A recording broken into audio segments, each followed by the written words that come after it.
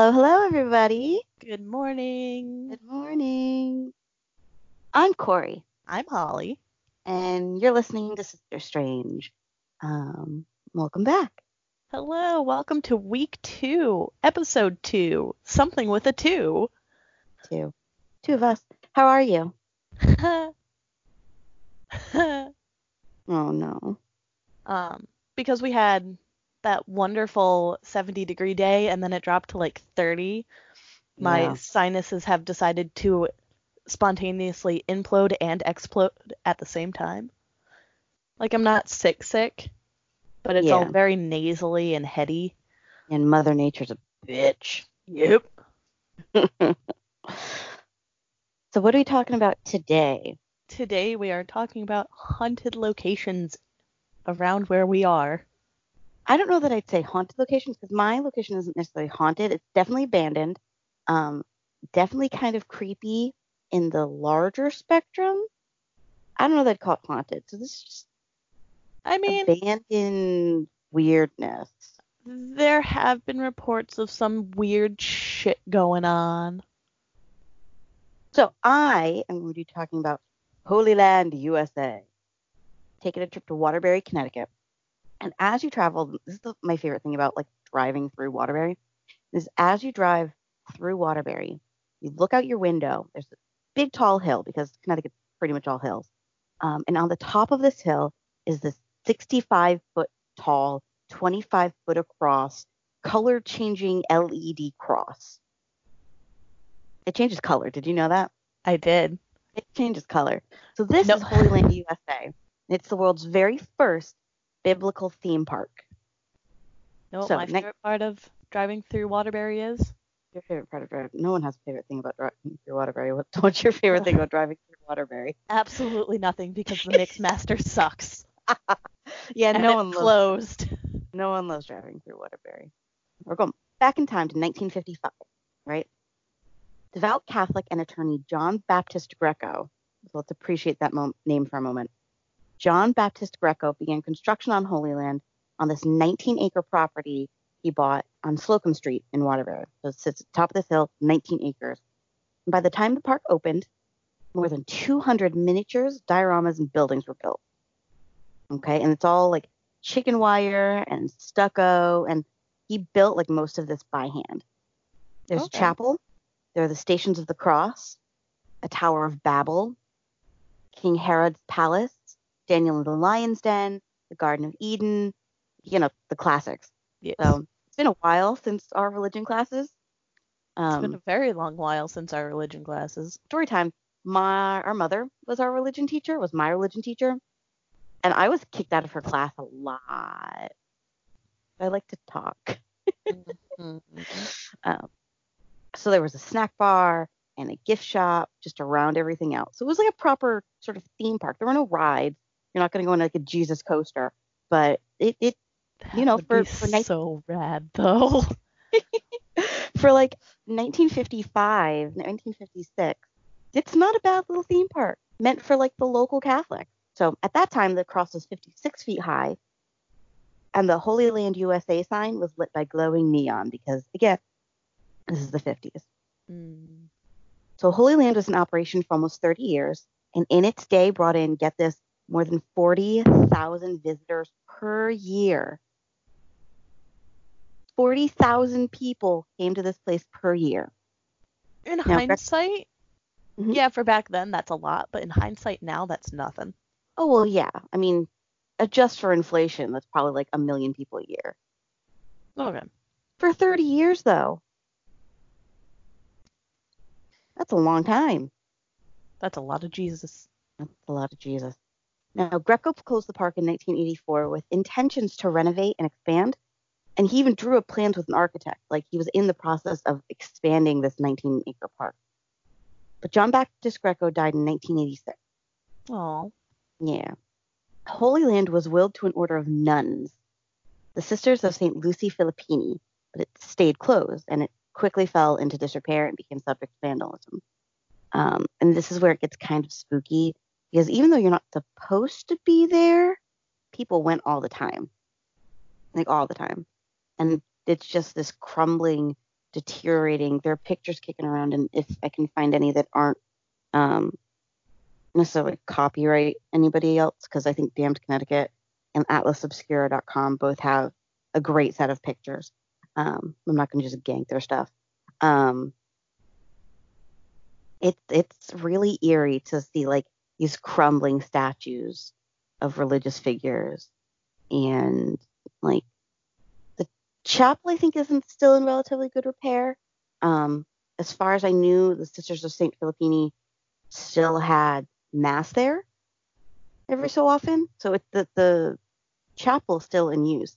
But it's just very creepy and very dangerous. Like I said, you're talking rebar and rusting chicken wire and broken Stucco. plaster. Yeah, it's not. Most likely some asbestos.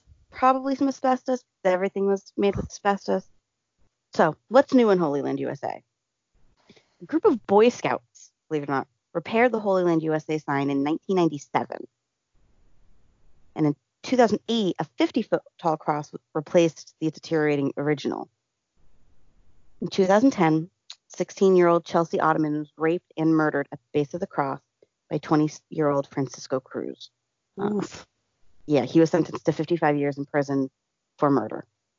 He pled guilty to a murder charge just to avoid the death penalty, or to avoid like life imprisonment, capital punishment. But he was sentenced to 55 years. Yeah, poor girl. She's a cute girl too. And that was at the base of the cross, which is kind of nauseating. It's nauseating that this 16-year-old child was raped and murdered to start with. At the base of the cross. Now, you and I aren't necessarily religious folk. No. But that is even twisted to me. Like, 2013, the sisters sold the park to the mayor of Waterbury at the time, Ned O'Leary, and car dealer Fred Blasius for $35,000. Random. Yeah, they just sold. It's a very random partnership. Well, I think it's because Waterbury's got a very religious population. At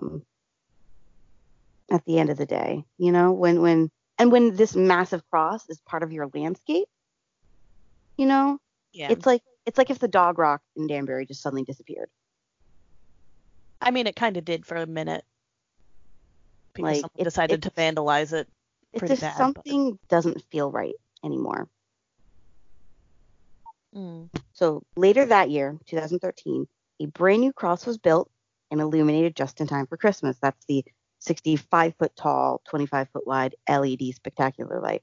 And it changes color depending on the holiday or what religious holiday, anyway, is going on. So it'll be purple or pink. I will say this, and I've noticed this the last couple of years. They actually let it cycle through all the colors around Pride Month. Yes, they do.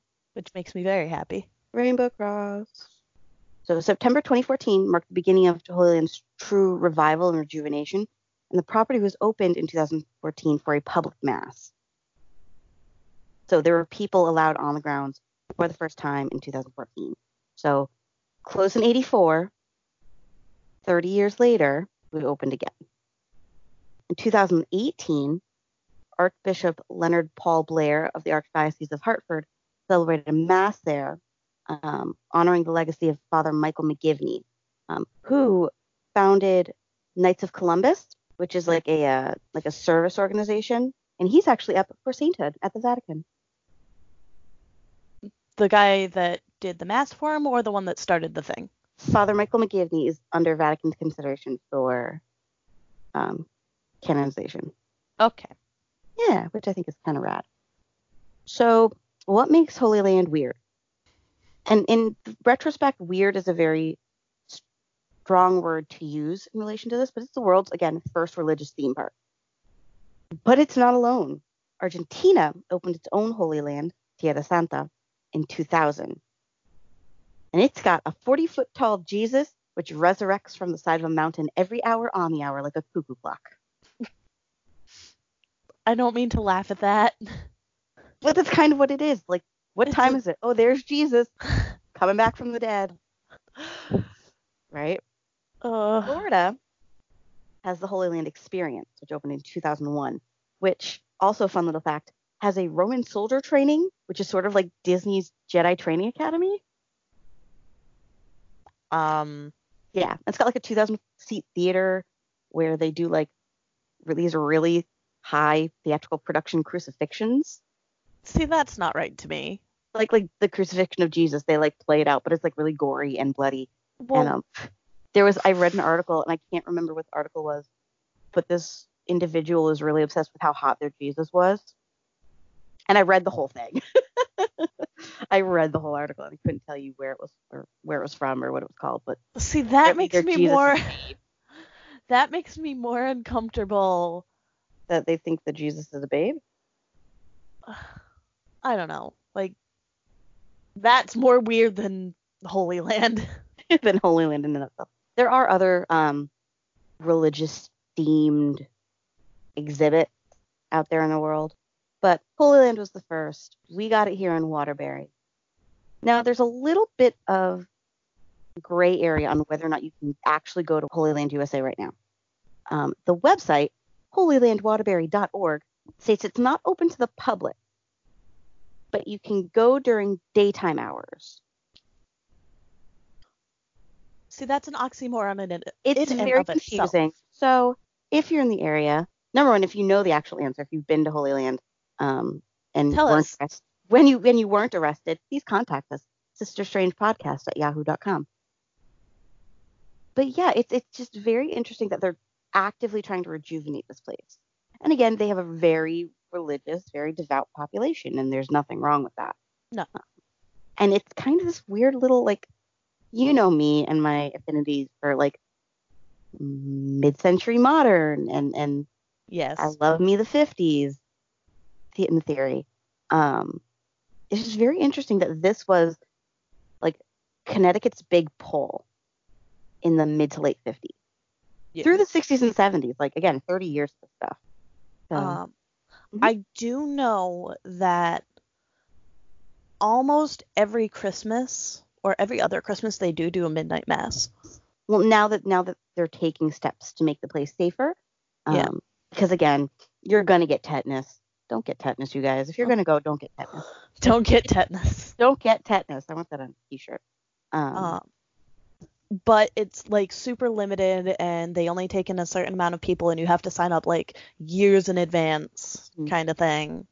Holy Land's website actually links to like a building the new cross situation. So like that 2013 when they put up the new LED cross, they actually talk about how they built the original cross. Oh, that's cool. You talk about how it's essentially like a pair of ladders. Oh, that's really cool. A pair of like 50-foot ladders, and it's lit by neon. And he did this like with the help of the local population. He went to the local like family-run hardware store and said, "Hey, I want to do this thing. Can you help?" And they were like, "Yeah, sure." You know, it's a very unifying situation. You know, and yes. I've lived in the same town my entire life. I don't know the community connection to something like this, you know? Yeah. But watching this video from Holy Land USA, it sort of makes y'all warm and fuzzy inside. And again, I'm not a religious person. Like, religion doesn't serve a purpose for me, but that's Holy Land USA. And now a quick break.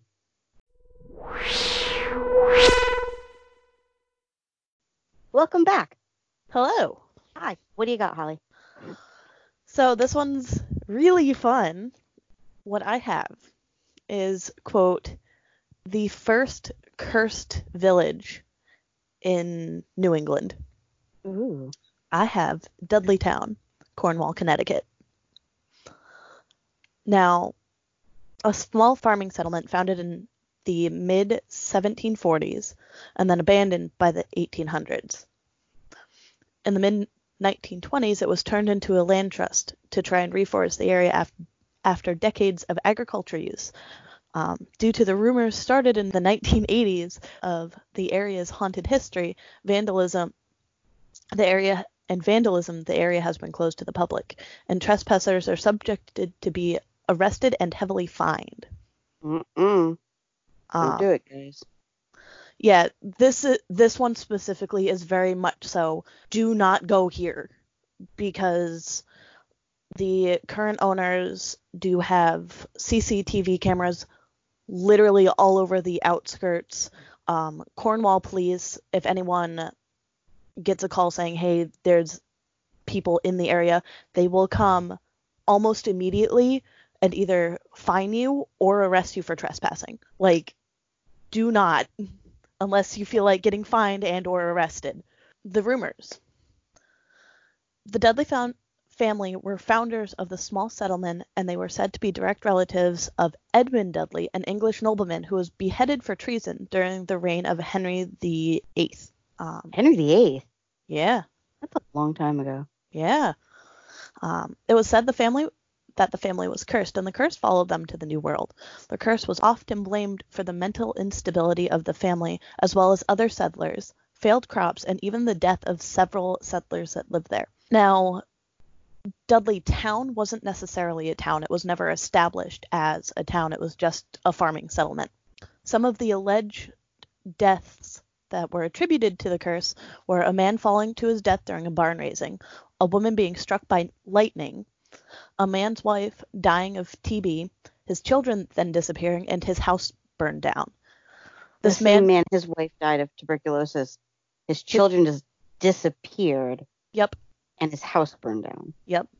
What kind of time span are we talking? Like, is this all within... It didn't give me a time span. Okay. But I'm going to say within, like, a year, maybe a year and a half. Oh, gosh. He then wandered into the dense forest, never to be seen again. 2 women were said to have gone insane. Mary Cheney and Harriet Clark went insane in Dudleytown and committed suicide. In fact, Clark allegedly claimed she saw demons right before she died. However, a lot of these have actually been dispelled by many local historians. In fact, if you go on Cornwall's, like, their town page and look up Dudleytown, they have this big, huge article, like, dispelling everything. And it's kind of a buzzkill. Like, reading it, I can hear a very condescending, like, secretary voice in my head, and it's not fun. But many local historians have dispelled a lot of the rumors. The first major one is that they have never been able to link Edmund Dudley to the family that settled here after his beheading. The area where they settled also has no fertile soil, so their crops often failed, as well as being too far away from a clean water source. It was also theorized, because of the surrounding milling industry, that the soil may have also been heavily contaminated with lead, as well as, like, any groundwater that they were drinking. So, yes, it's very possible that a lot of these people were going crazy because of lead poisoning. Local historians also dispute the 2 women's deaths, arguing that Mary Cheney died of lung disease and actually never visited Dudleytown. Same with Harriet Clark. She committed suicide in New York. So how are those connected to Dudleytown then? Like, what is the Harriet Clark actually most likely visited, but she lived in Litchfield. Okay. So it's very possible that she had been there at one point. Mm-hmm.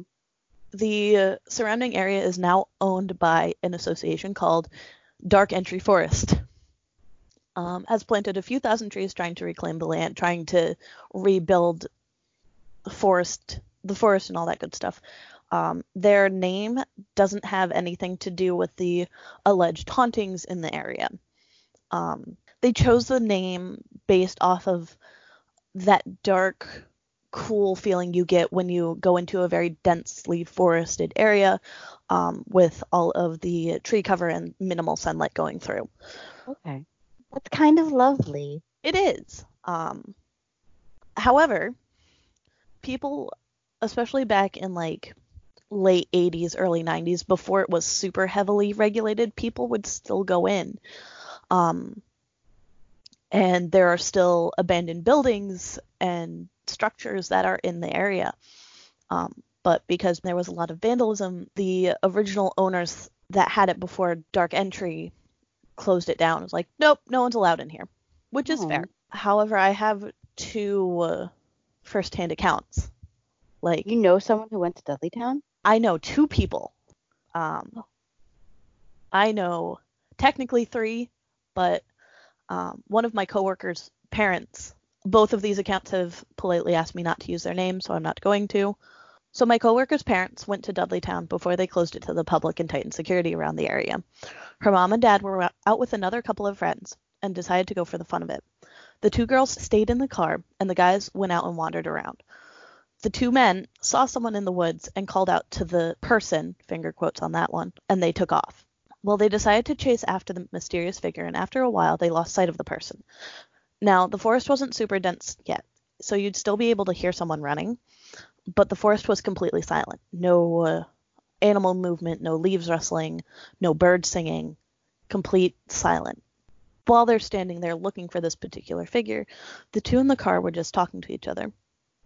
Once the two men were out of their sight, stated things started flying at the car, like branches, rocks, like they were being deliberately thrown at the car. Once the two men got back to the car, they left rather quickly. So once these two men got to the clearing, this person literally vanished. They were gone. And you would still be able to hear them running away at that point. Right. And to have things be intentionally hucked at the car. What I find creepiest about that is the fact that there's no animal noise. Even in the second account I have, it's silent in that particular space. Like, there's no natural forest noises. Now, the city of Cornwall will happily disagree with you on that one, but I don't know. When you have that much stuff go wrong, it's just weird and uncomfortable. Like, I can deal with silence and things like that. But, like, a dead silence where there should be some kind of noise, that bothers me. What about the second account? This one, I actually know the guy personally. Quote, "To start off, I've never been to Dudleytown at night in the 5 or 6 times I've been there, but that doesn't make it any less awkward." In a brief summary, most people will tell you not to go there for a good reason. A lot of folks get tickets from the local police before they even set foot on the grounds. But when I have went various times when I was a teen who didn't give two damns about if the police wrote me a ticket or not. I wanted to see if the myths were indeed true. And this was the most haunted location, or at least one of them, in our state, Connecticut.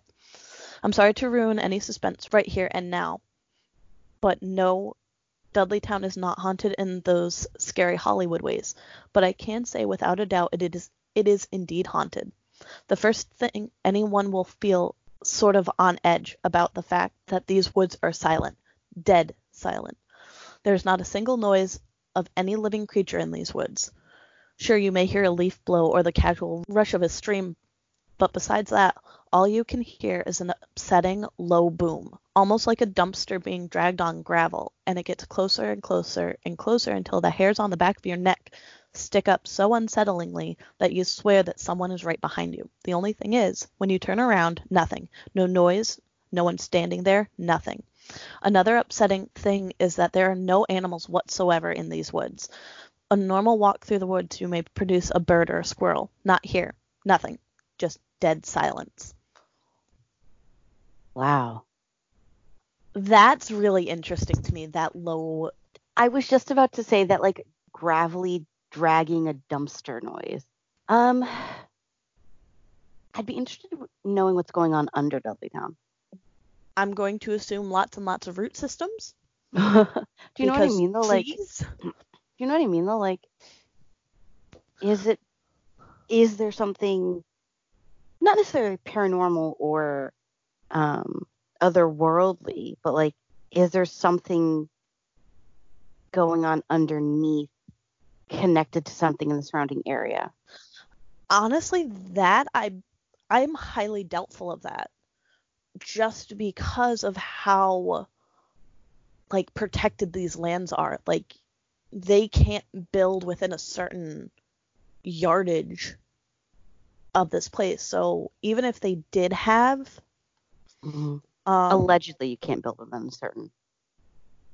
No, I'm pretty sure there's like local laws saying no, like you have to jump through hoops to do anything near this because it's a protected land space.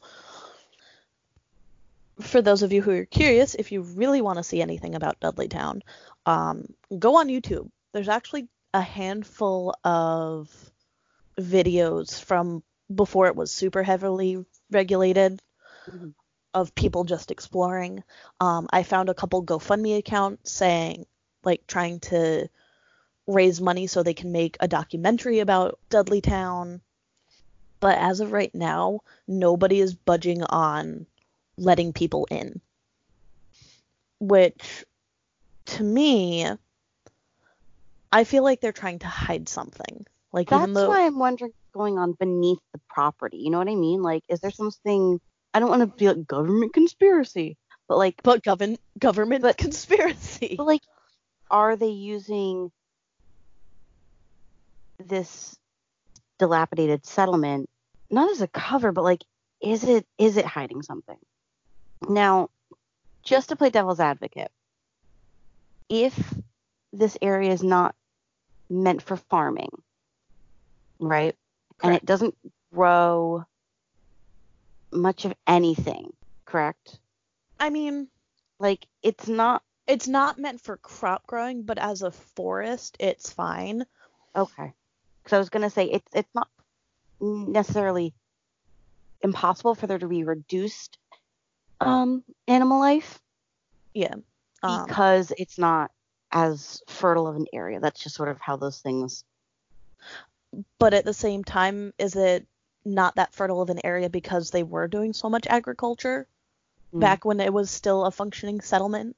I mean, it was around for almost 60 years. So by the 1700s, it was founded in 1740, but abandoned by the 1800s. Okay. So it was around for quite some time, which means there's a lot of agriculture going on in that time frame, which will drain the soil of its nutrients fairly quickly, especially if they're not rotating crops like they should be. Right. So do you know when the whole ghost curse thing became like popular, not popular culture, but popular culture? Latest article I found was from Nat Geo. I can't find the actual one, but the sources that I used actually quoted National Geographic. One was from, now I have to pull that up. Yeah. No, I'm just curious because I just pulled up the Wikipedia page because, you know, we love ourselves some Wikipedia. Yes.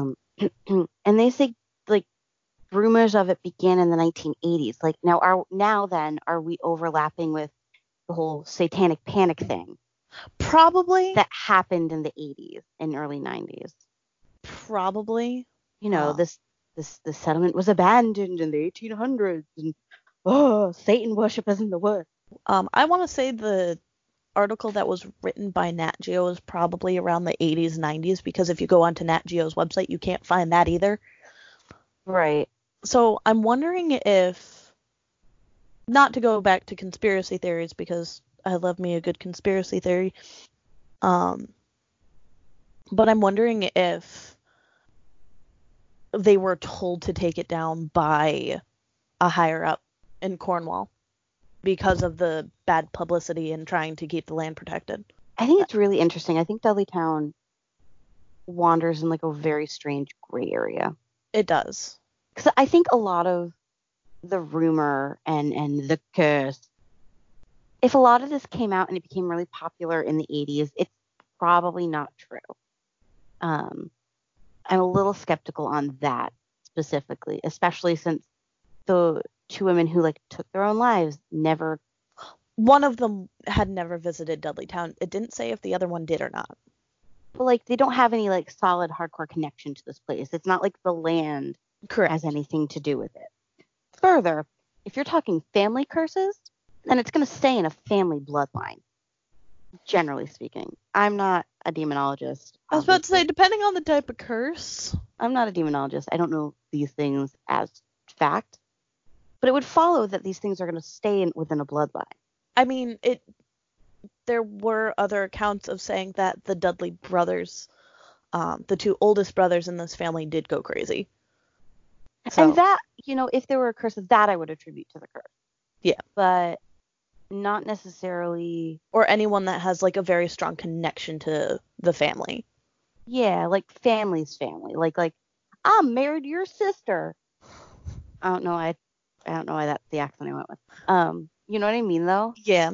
Like it follows that. So like the one that kind of boggles my mind is the guy whose wife died of tuberculosis, which again, in and of itself isn't spooky. No, because people were dying of tuberculosis all the time. All of the time. But then his children just vanished. See, that part, that even to me isn't that out there, because they're in a heavily wooded area. Children go out and play, get lost, and poof, they're gone. 2. Okay, so yeah, it makes a little bit more sense. Yeah. And then his house burned down. But and those 3 things individually aren't necessarily spectacular. But them happening so close together, or at least I'm assuming they happened so close together, that's weird. Yeah. Well, if it weren't for bad luck, you'd have no luck at all. This is true. So. The woman getting struck by lightning as well. That's such a rare thing to happen. Not necessarily. What's the name of the gentleman? There's a gentleman who doesn't he have the world record for being struck by lightning? Yeah. And it's like double digits. I mean, I wish I could remember the gentleman's name. He's doing his best. He is doing his best. People were struck by lightning. And especially if you're in this heavily wooded area, you're next to a tree, it's going to find something to ground to. But for that one, it allegedly hit her while she was standing on her porch.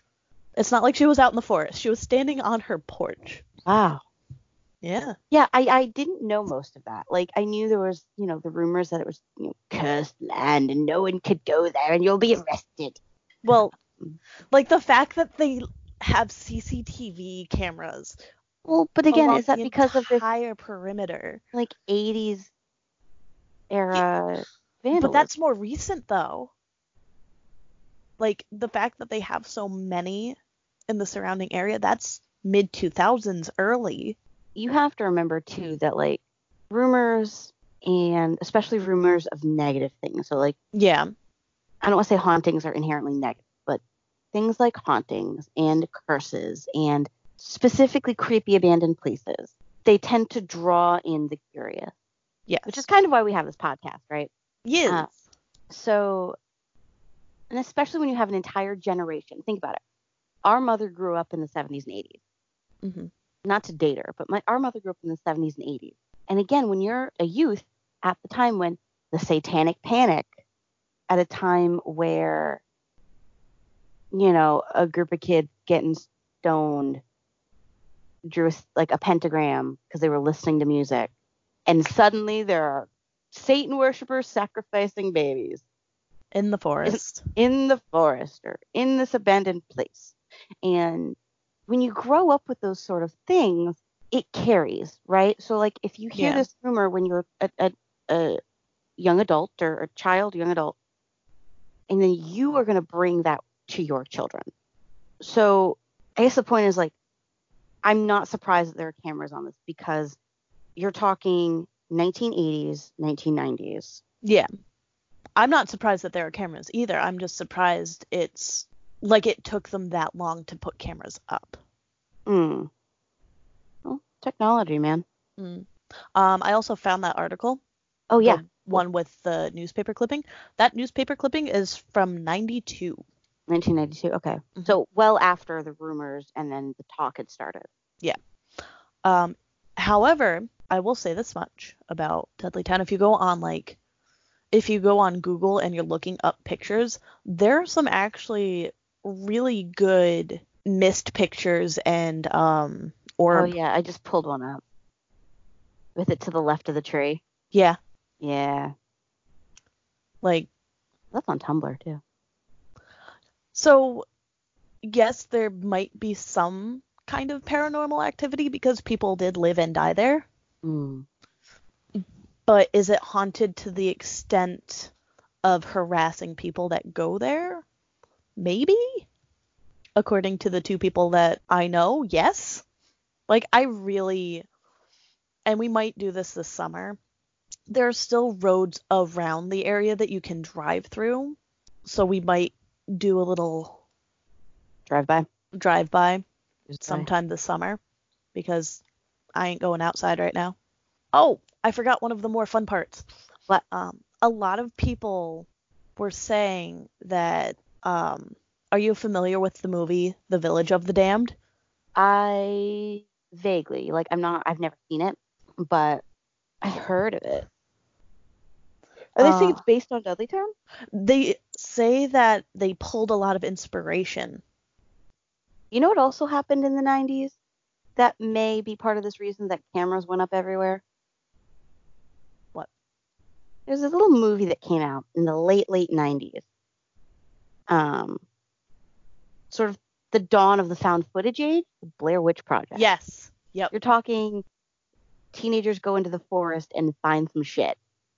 That doesn't surprise me necessarily. No, absolutely strong. not. That's even, I think, Cornwall's page on this actually says due to certain pop culture influences.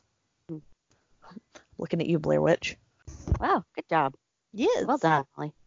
Thank you. Is there anything else we want to talk about? Do we have an idea what we want to do next week, or is that going to be, again, a bit of a surprise for us as it is for our listeners?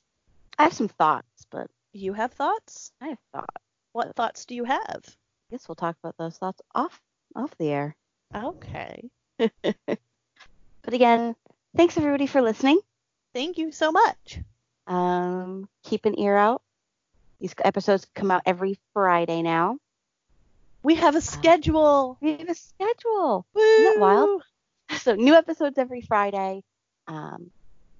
Remember, you can always hit us up on Instagram at Sister Strange Podcast and shoot us an email at sisterstrangepodcast@yahoo.com. Thanks, everybody. We'll see you in the next one. Thanks. Bye. Bye.